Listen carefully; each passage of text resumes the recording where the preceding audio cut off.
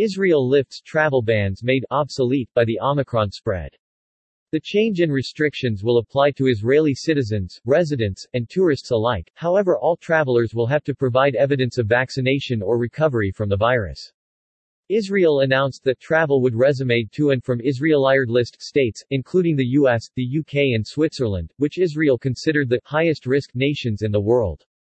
The Jewish state has lifted its total coronavirus travel ban against high-risk countries, conceding that the spread of the Omicron strain of the COVID-19 virus has rendered such curbs obsolete. The change in restrictions will apply to Israeli citizens, residents, and tourists alike, however all travelers will have to provide evidence of vaccination or recovery from the virus.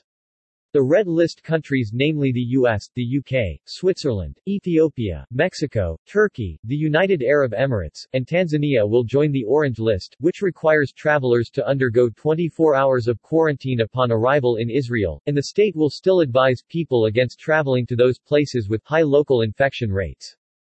Israeli citizens and residents were previously prohibited from leaving Israel for red list countries, while non-citizens from red list countries were prohibited from entering the country. Nachman Ash, the Director General of Israel's Ministry of Health, who received his fourth COVID-19 vaccine dose this week, suggested that the Omicron variant would soon take over as the dominant strain, with COVID-19 cases reaching 50,000 cases a day, making present red list restrictions redundant.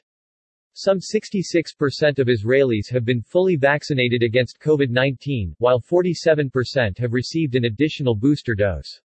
Israel also recently announced a fourth vaccine dose for those over 60. Despite intense vaccination efforts, coronavirus cases in Israel have been on the rise, and the country recorded its highest daily rise in infections on Wednesday since the beginning of the pandemic.